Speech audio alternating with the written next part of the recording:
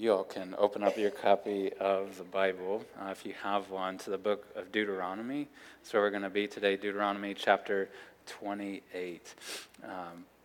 We have been going through the book of Deuteronomy for quite some time. I think we started in August or September even of last year, and we've more or less been going a chapter at a time, and we're finding ourselves kind of in the home stretch now.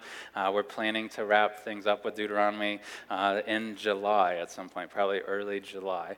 But as we come to Deuteronomy chapter 28, a line of a song that you're probably familiar with, I know I'm familiar with, came to my mind the last several days. It's from the song Amazing Grace. Some of you could probably just roll the lyrics through your heads right now of various verses and stanzas of Amazing Grace. But there's one line that has always impacted me more than others, and it may be one that's different from what has impacted you. But it's this pair of lines that John Newton wrote in the lyrics of that song where he said this. Two things. He said, "'Twas grace that taught my heart to fear, and grace my fears relieved." I love that. There is so much jam-packed. Songs have a unique ability to do that, to say a lot in a short amount of words. And that lyric, "'Twas grace that taught my heart to fear," says a lot. That there is a fear of God that human beings, sinful human beings like me and you, ought to have within us. And it doesn't arise naturally within us. It's something that God's grace has to work in us, to have the fear of God in our hearts. That is something God has to impart.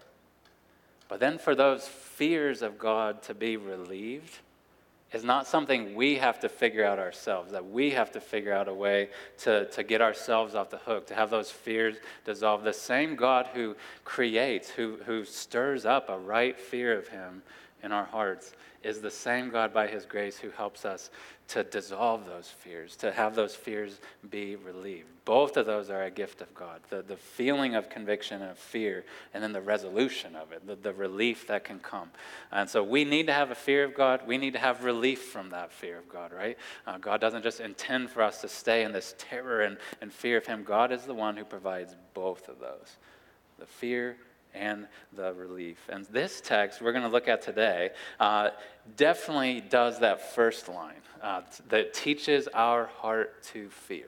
I think since the very time that these words were uttered by Moses or recorded by him thousands of years ago and on to today, these words, as they've been heard, as they've been read, have been used by God time and time again to create, I think, a right sense of the fear of God. That there should be a trepidation before God. This text is going to definitely show us that. But it's also a text that by the end of it, I promise when I read in a moment, you're going to be feeling, if you're paying attention to it, you're going to be feeling angst. You're going to be feeling this fear of God. And so this text is one that begs for something beyond it, that begs for some other place to go for a resolution, a relief from that fear. And so we're going to start in Deuteronomy 28, and it'll take us a bit to get through it. But we're not going to end in Deuteronomy 28 today. We're going to end with a text from the book of Hebrews that will shine brightness after darkness of Deuteronomy 28. I think we appreciate the sun more when it's coming up after a long night of darkness, right, than when it's just been up for hours. And so we're going to walk through some of the darkness of Deuteronomy 28, and then I want to show some light from further revelation of God as the story of God goes on. So a little context before I read this very long text. The book of Deuteronomy, if you've been with us at all through this book, you've probably heard me many times, repetition's helpful, heard me many times say that Deuteronomy is written like an ancient treaty. There would often be these treaties in the ancient world between a landowner and the rulers who would rule beneath them. This agreement of, this is how you all need to operate in my land. This is what you need to do. And the first 26, 27 chapters of Deuteronomy have mostly been that. As God's people are about to go into the promised land at long last, God, as that landowner, is telling the people who are about to go into it, this is how you live in my land. This is what you do. This is what you don't do. This is my heart that you need to live out. But as we come to this chapter, we're squarely into this section of these ancient treaties, and this is no exception, where now that all the rules have been laid out, all the stipulations have been laid out, there's very clear blessings for obedience that are laid out, and then curses for disobedience, where the landowner says, if you all do this, this is the way I'll bless you. If you do not do this, this is how I will curse you. These are consequences that are going to come. And so I'm going to read this here in just a second, because this is that section. We're going to read blessings and curses. But a couple notes before I read this. This text is very long. If you're just scanning it, even in your Bible, it's 68 verses long, okay? So I'm going to read all of it, and I hope that's a reminder and encouragement to us that all of God's word is inspired, that it's all good, and that the best part of any sermon you ever hear, even if it's on one verse of the Bible, the best part of that sermon is when you hear the preacher read the text. So the best thing of this sermon is going to be long today. It's 68 verses worth. But I also wanted to caution you or prepare you. This text is very, very dark. You'll know what I mean as I start to read. The first 14 verses are kind of pleasant. It says, blessings if they would obey. This is how God will reward them. Starting in verse 15, and I'll be careful about how I speak about these things, but you'll see there's just these cascades of judgment that God says will come upon his people if they disobey, if they disregard this commandment. And I want you to know, though, as we walk through this text, there will be brightness at the end of the sermon. Okay, just spoiler alert. There's a lot of darkness. There will be brightness at the end. And so press on with me through the heaviness and the darkness, that establishment of the fear of God. And then by the end, I want us to find how we find relief from that fear of God. Okay? All right. Follow along with me. Deuteronomy 28, settle in, 68 verses. Kids, you listen to, if you're in here and you're not usually, you listen to storybooks at home. I don't have pictures to show you. The book that God gave us doesn't have pictures. It just has words. But you can still try to listen. There's a lot to glean from this. But follow along with me. Deuteronomy 28, 1 through 68. And if you faithfully obey the voice of the Lord your God, being careful to do all his commandments that I command you today, the Lord your God will set you high above all the nations of the earth. And all these blessings shall come upon you and overtake you if you obey the voice of the Lord your God. Blessed shall you be in the city, and blessed shall you be in the field. Blessed shall be the fruit of your womb, and the fruit of your ground, and the fruit of your cattle, the increase of your herds, and the young of your flock. Blessed shall be your basket and your kneading bowl. Blessed shall you be when you come in, and blessed shall you be when you go out. The Lord will cause your enemies who rise against you to be defeated before you. They shall come out against you one way and flee before you 7 ways. The Lord will command the blessing on you in your barns and in all that you undertake, and he will bless you in the land that the Lord your God is giving you. The Lord will establish you as a people holy to himself, as he has sworn to you, if you keep the commandments of the Lord your God and walk in his ways. And all the peoples of the earth shall see that you are called by the name of the Lord, and they shall be afraid of you. And the Lord will make you abound in prosperity, in the fruit of your womb, and in the fruit of your livestock, and in the fruit of your ground, within the land that the Lord swore to your fathers to give you. The Lord will open to you his good treasury, the heavens, to give the rain to your land in its season, and to bless all the work of your hands. And you shall lend to many nations, but you shall not borrow. And the Lord will make you the head and not the tail. And you shall only go up and not down, if you obey the commandments of the Lord your God, which I command you today, being careful to do them. And if you do not turn aside from any of the words that I command you today, to the right hand or to the left, to go after other gods, to serve them. That was the blessings. Now the darkness, the curse. But if you will not obey the voice of the Lord your God, or be careful to do all his commandments and his statutes that I command you today, then all these curses shall come upon you and overtake you. Cursed shall you be in the city, and cursed shall you be in the field. Cursed shall be your basket and your kneading bowl. Cursed shall be the fruit of your womb and the fruit of your ground, the increase of your herds and the young of your flock. Cursed shall you be when you come in, and cursed shall you be when you go out. The Lord will send on you curses, confusion, and frustration in all that you undertake to do, until you are destroyed and perish quickly on account of the evil of your deeds, because you have forsaken me.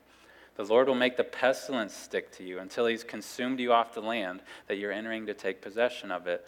The Lord will strike you with wasting disease and with fever, inflammation and fiery heat, and with drought and with blight and with mildew. They shall pursue you until you perish. And the heavens over your head shall be bronze, and the earth under you shall be iron. The Lord will make the rain of your land powder. From heaven dust shall come down on you until you're destroyed. The Lord will cause you to be defeated before your enemies. You shall go out one way against them and flee 7 ways before them, and you shall be a horror to all the kingdoms of the earth. And your dead body shall be food for all birds of the air and for beasts of the earth, and there shall be no one to frighten them away. The Lord will strike you with the boils of Egypt, and with tumors and scabs and itch, of which you cannot be healed. The Lord will strike you with madness and blindness and confusion of mind, and you shall grope at noonday as the blind grope in darkness, and you shall not prosper in your ways. And you shall be only oppressed and robbed continually, and there shall be no one to help you. You shall betroth a wife, but another man shall ravish her. You shall build a house, but you shall not dwell in it. You shall plant a vineyard, but you shall not enjoy its fruit. Your ox shall be slaughtered before your eyes, but you shall not eat any of it. Your donkey shall be seized before your face, but shall not be restored to you. Your sheep shall be given to your enemies, but there shall be no one to help you. Your sons and your daughters shall be given to another people, while your eyes look on and fail with longing for them all day long, but you shall be helpless.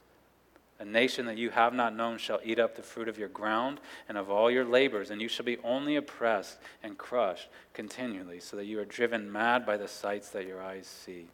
The Lord will strike you on the knees and on the legs, and grievous boils of which you cannot be healed from the sole of your foot to the crown of your head.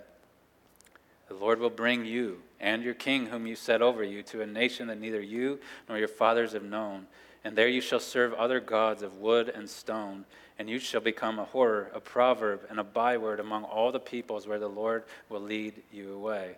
You shall carry much seed into the field, and shall gather in little, for the locust shall consume it. You shall plant vineyards and dress them, but you shall neither drink of the wine nor gather the grapes, for the worms shall eat them. You shall have olive trees throughout all your territory, but you shall not anoint yourself with the oil, for your olives shall drop off. You shall father sons and daughters, but they shall not be yours, for they shall go into captivity. The cricket shall possess all your trees and the fruit of your ground. The sojourner who is among you shall rise higher and higher above you, and you shall come down lower and lower. He shall lend to you, and you shall not lend to him. He shall be the head, and you shall be the tail. All these curses shall come upon you and pursue you and overtake you till you are destroyed, because you did not obey the voice of the Lord your God, to keep his commandments and his statutes that he commanded you. They shall be a sign and a wonder against you and your offspring forever, because you did not serve the Lord your God with joyfulness and gladness of heart, because of the abundance of all things. Therefore you shall serve your enemies, whom the Lord will send against you, in hunger and thirst, in nakedness and lacking everything, and he will put a yoke of iron on your neck until he has destroyed you. The Lord will bring a nation against you from far away, from the end of the earth, swooping down like an eagle, and nations whose language you do not understand, a hard-faced nation who shall not respect the old or show mercy to the young. It shall eat the offspring of your cattle and the fruit of your ground until you are destroyed. It also shall not leave you grain, wine, or oil, the increase of your herds or the young of your flock, until they have caused you to perish. And if you think this is bad, it gets worse. They shall besiege you in all your towns until your high and fortified walls in which you trusted come down throughout all your land. And they shall besiege you in all your towns throughout all your land, which the Lord your God has given you. And you shall eat the fruit of your womb, the flesh of your sons and daughters, whom the Lord your God has given you, in the siege and in the distress with which your enemies shall distress you. The man who is the most tender and refined among you will begrudge food to his brother, to the wife he embraces, and to the last of the children whom he has left. So he will not give to any of them any of the flesh of his children whom he is eating, because he has nothing else left. In the siege and in the distress with which your enemies shall distress you in all your towns. The most tender and refined woman among you, who would not venture to set the sole of her foot on the ground because she's so delicate and tender, will begrudge to the husband she embraces, to her son and to her daughter, her afterbirth that comes out from between her feet, and her children whom she bears. Because lacking everything, she will eat them secretly in the siege and in the distress with which your enemy shall distress you in your towns.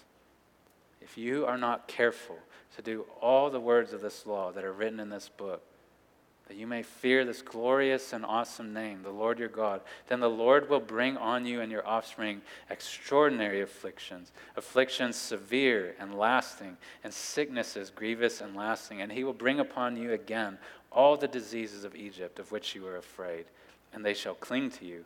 Every sickness also and every affliction that's not recorded in the book of this law, the Lord will bring upon you until you are destroyed. Whereas you are numerous as the stars of heaven, you shall be left few in number, because you did not obey the voice of the Lord your God.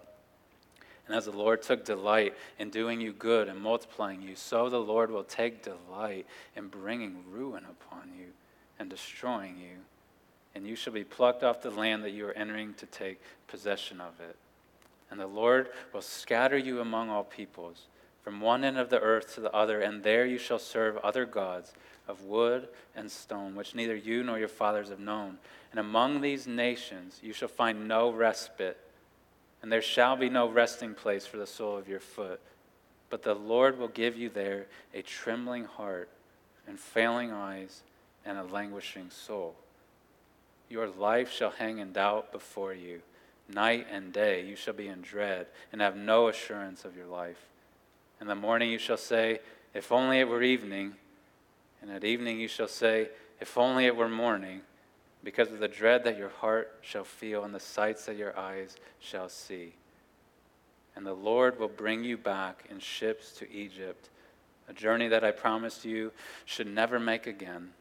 And there you shall offer yourselves for sale to your enemies as male and female slaves, but there will be no buyer.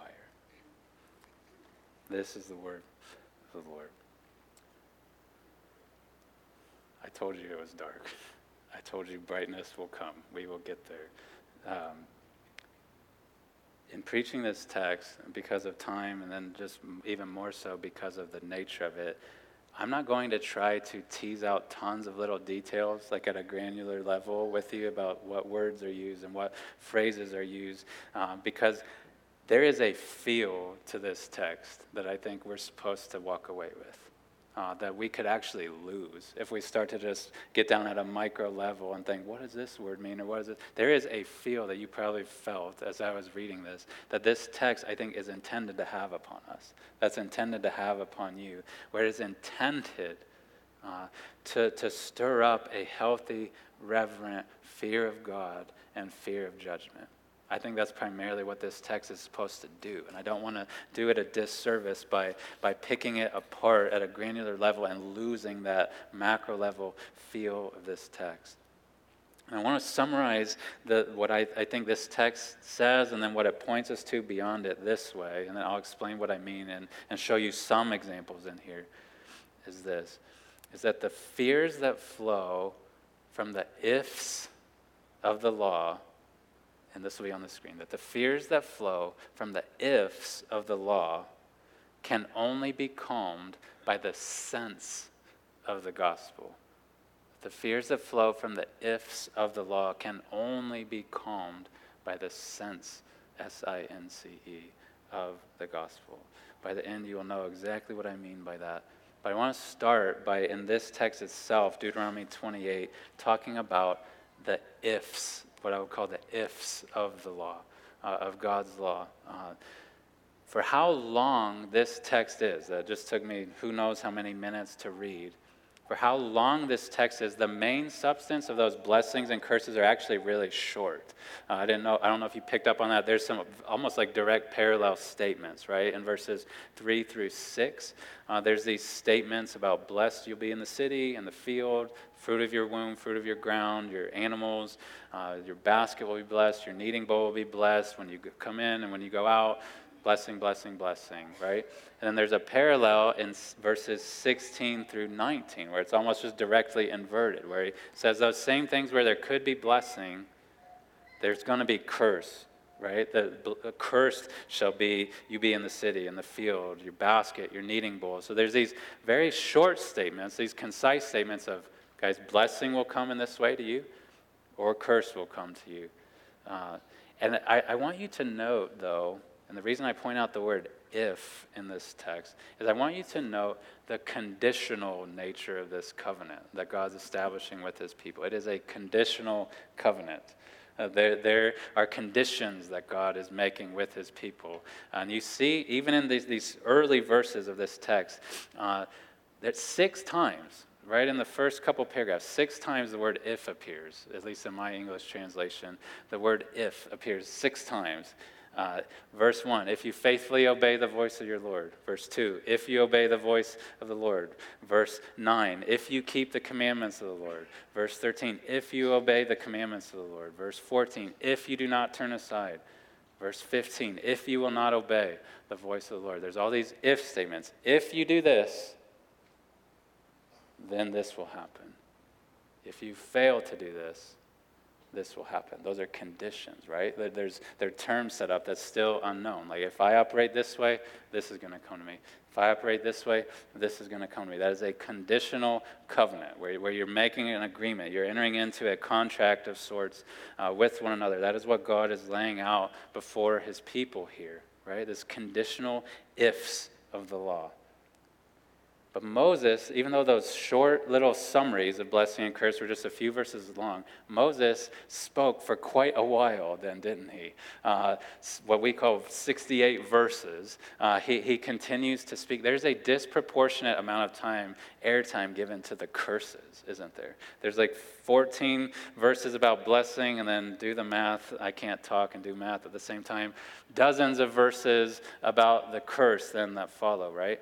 And Moses, I don't know how I would have tried to communicate this. He was led by the Spirit to do this in inspired ways that I will never be. But he goes at this, like expansion of the curse, in ways that are different than I would. I would probably try to be more like didactic, like instructive, like systematic theology. Like, well, if we do this, we actually deserve the judgment. He is trying to paint a picture for them, right? Like he's not just making these statements, he is like telling a story in advance. Because he doesn't want this to just be an idea in their head that, oh yeah, like judgment is out there, curse will come to us. He wants them to feel it.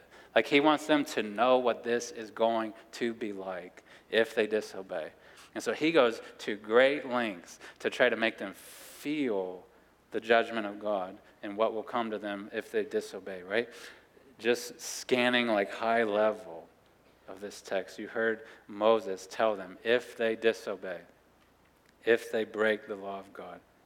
He talks about curses, confusion, frustration, pestilence, wasting disease, fiery heat. He talks about heavens of bronze that give no rain and ground of iron which grows no crops, right? He talks about enemies that come to destroy them. He talks about their bodies, once they are destroyed, being like food for birds and nobody being there to scatter the birds off of them, right?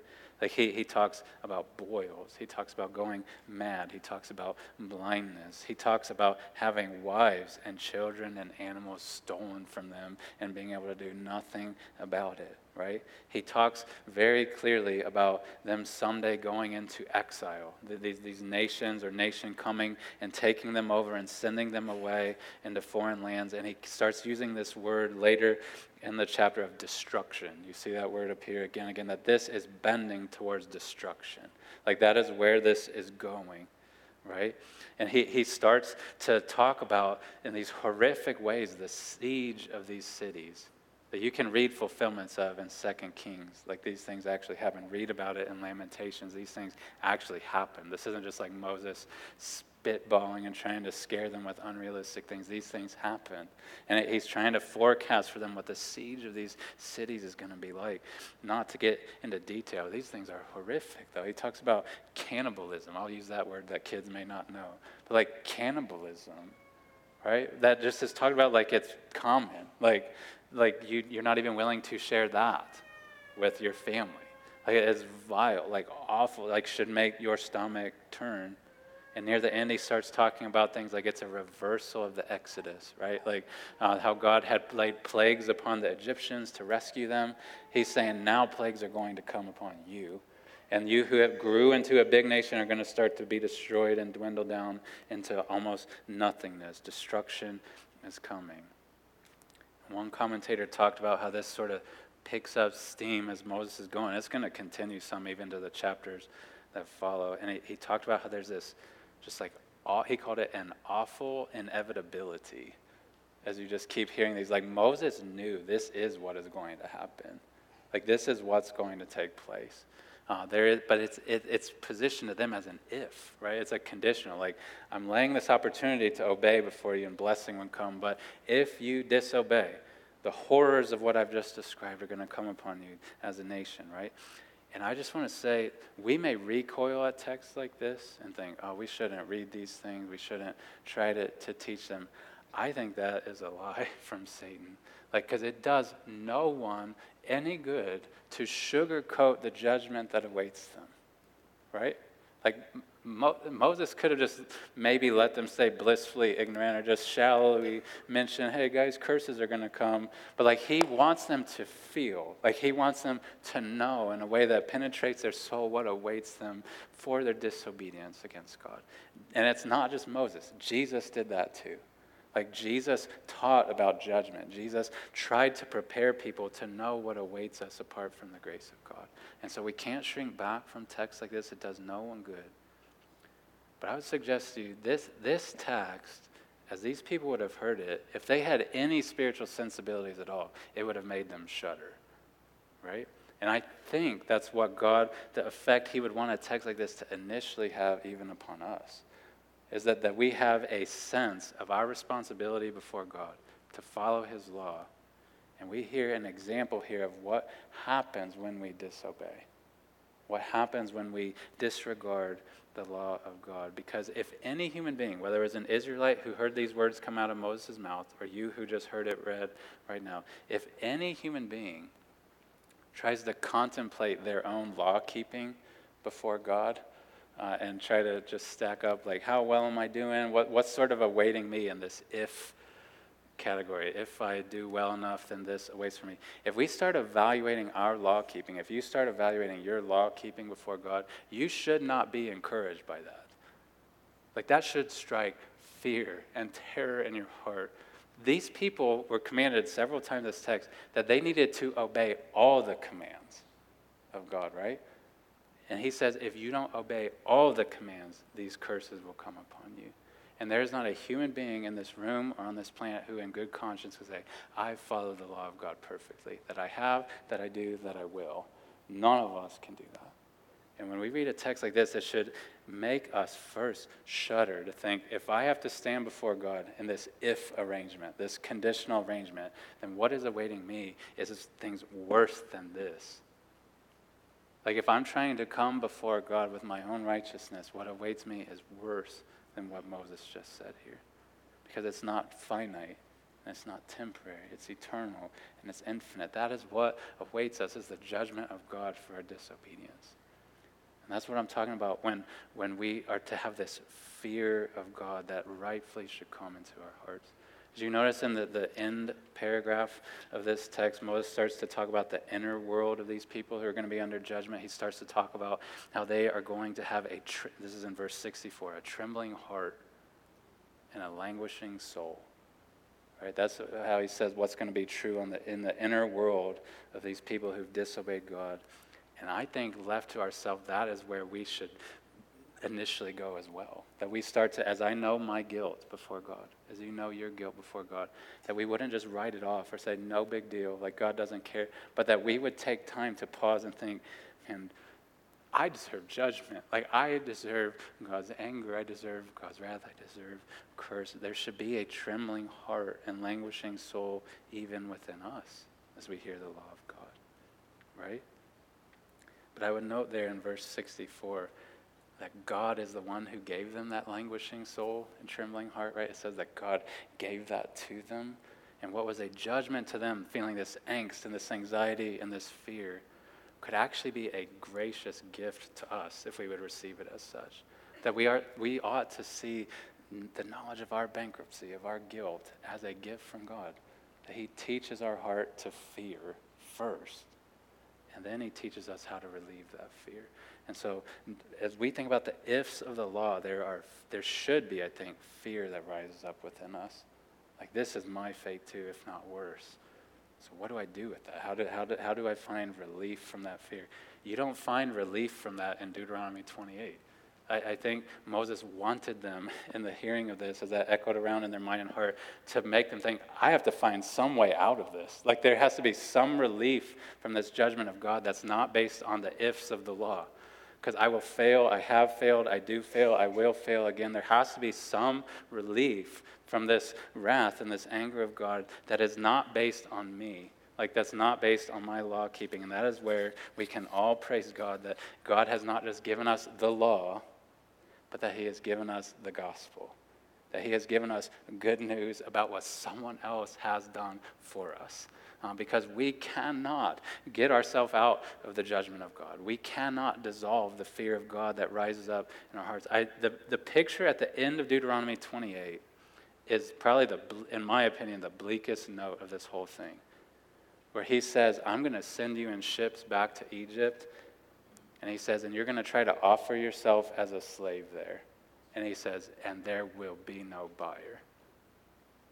Like, after they've experienced all of this sorrow and tragedy, and they're desperate to try to just find anybody who will see any usefulness, any value in them, he's saying, there will be no buyer. But praise God, like, when he sees sinners like us, like, who have made a mess of our life, like, who have rebelled against him and have reaped some of the reward of that in our life. We've felt the brokenness.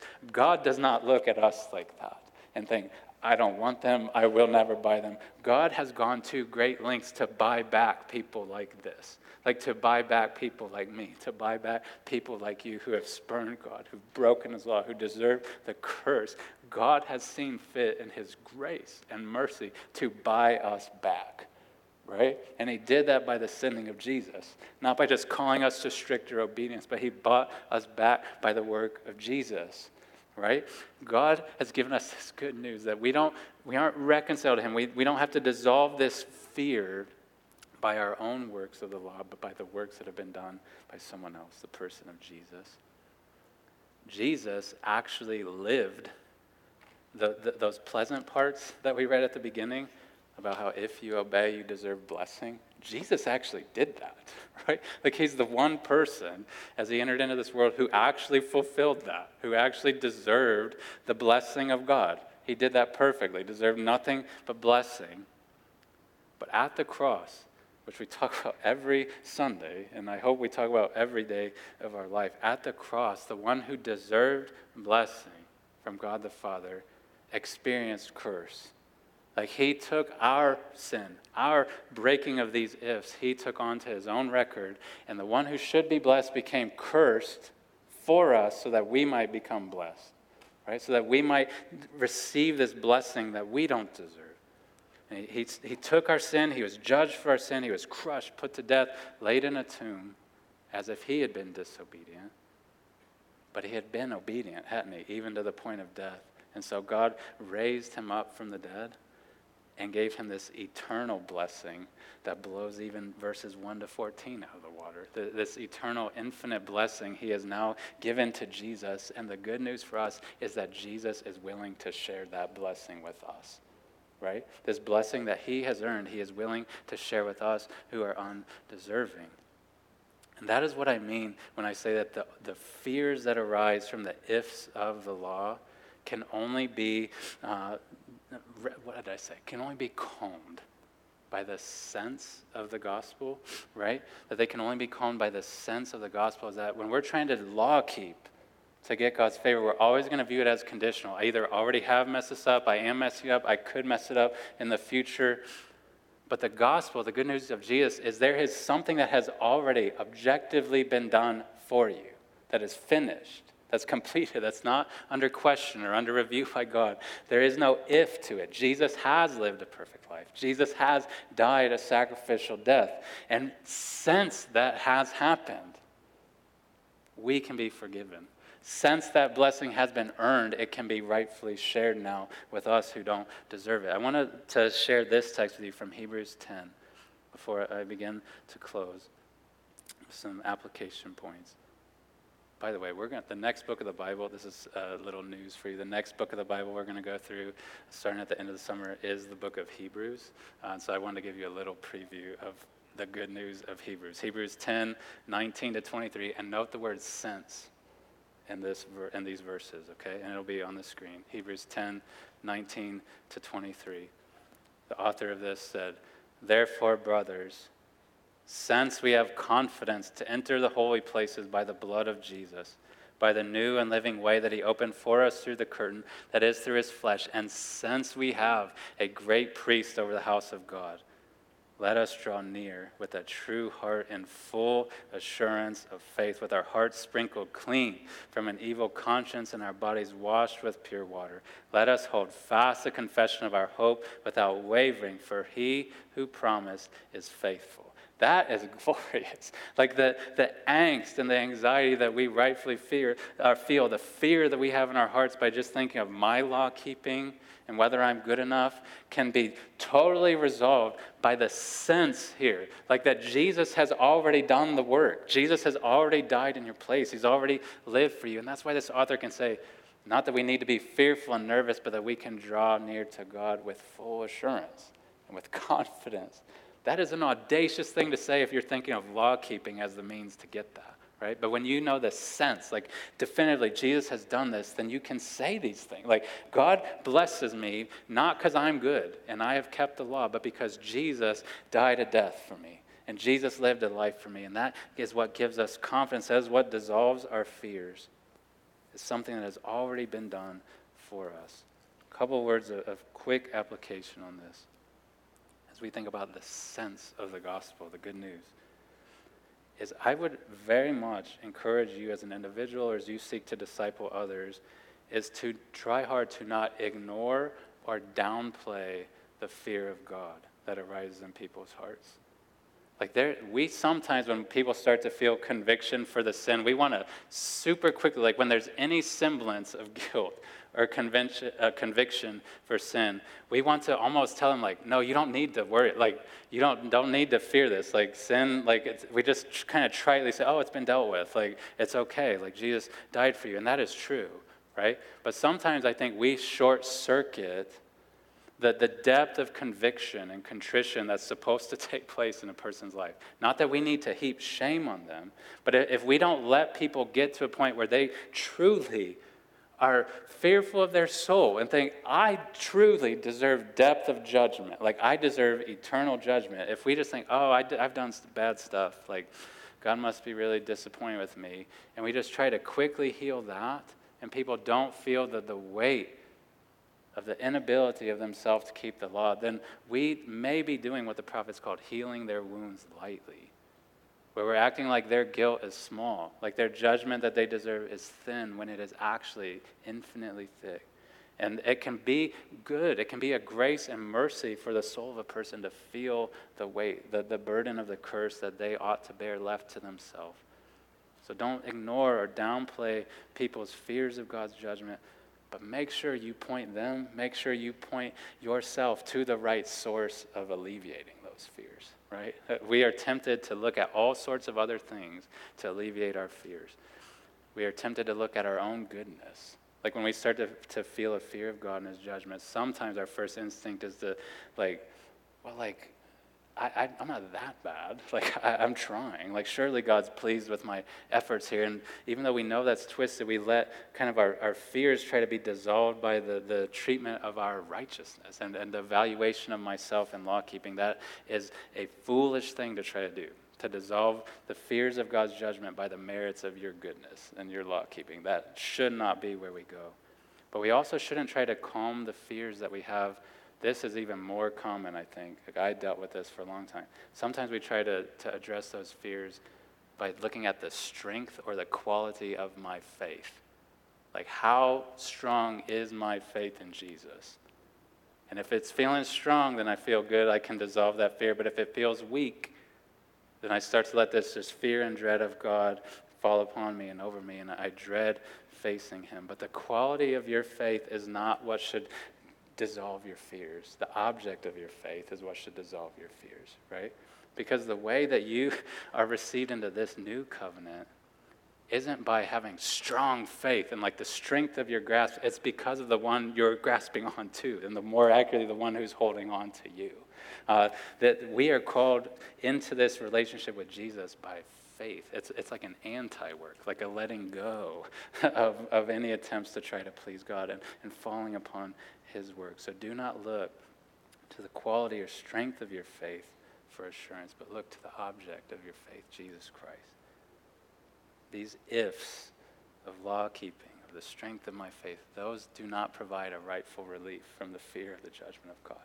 The only place you can look for that relief is the cross.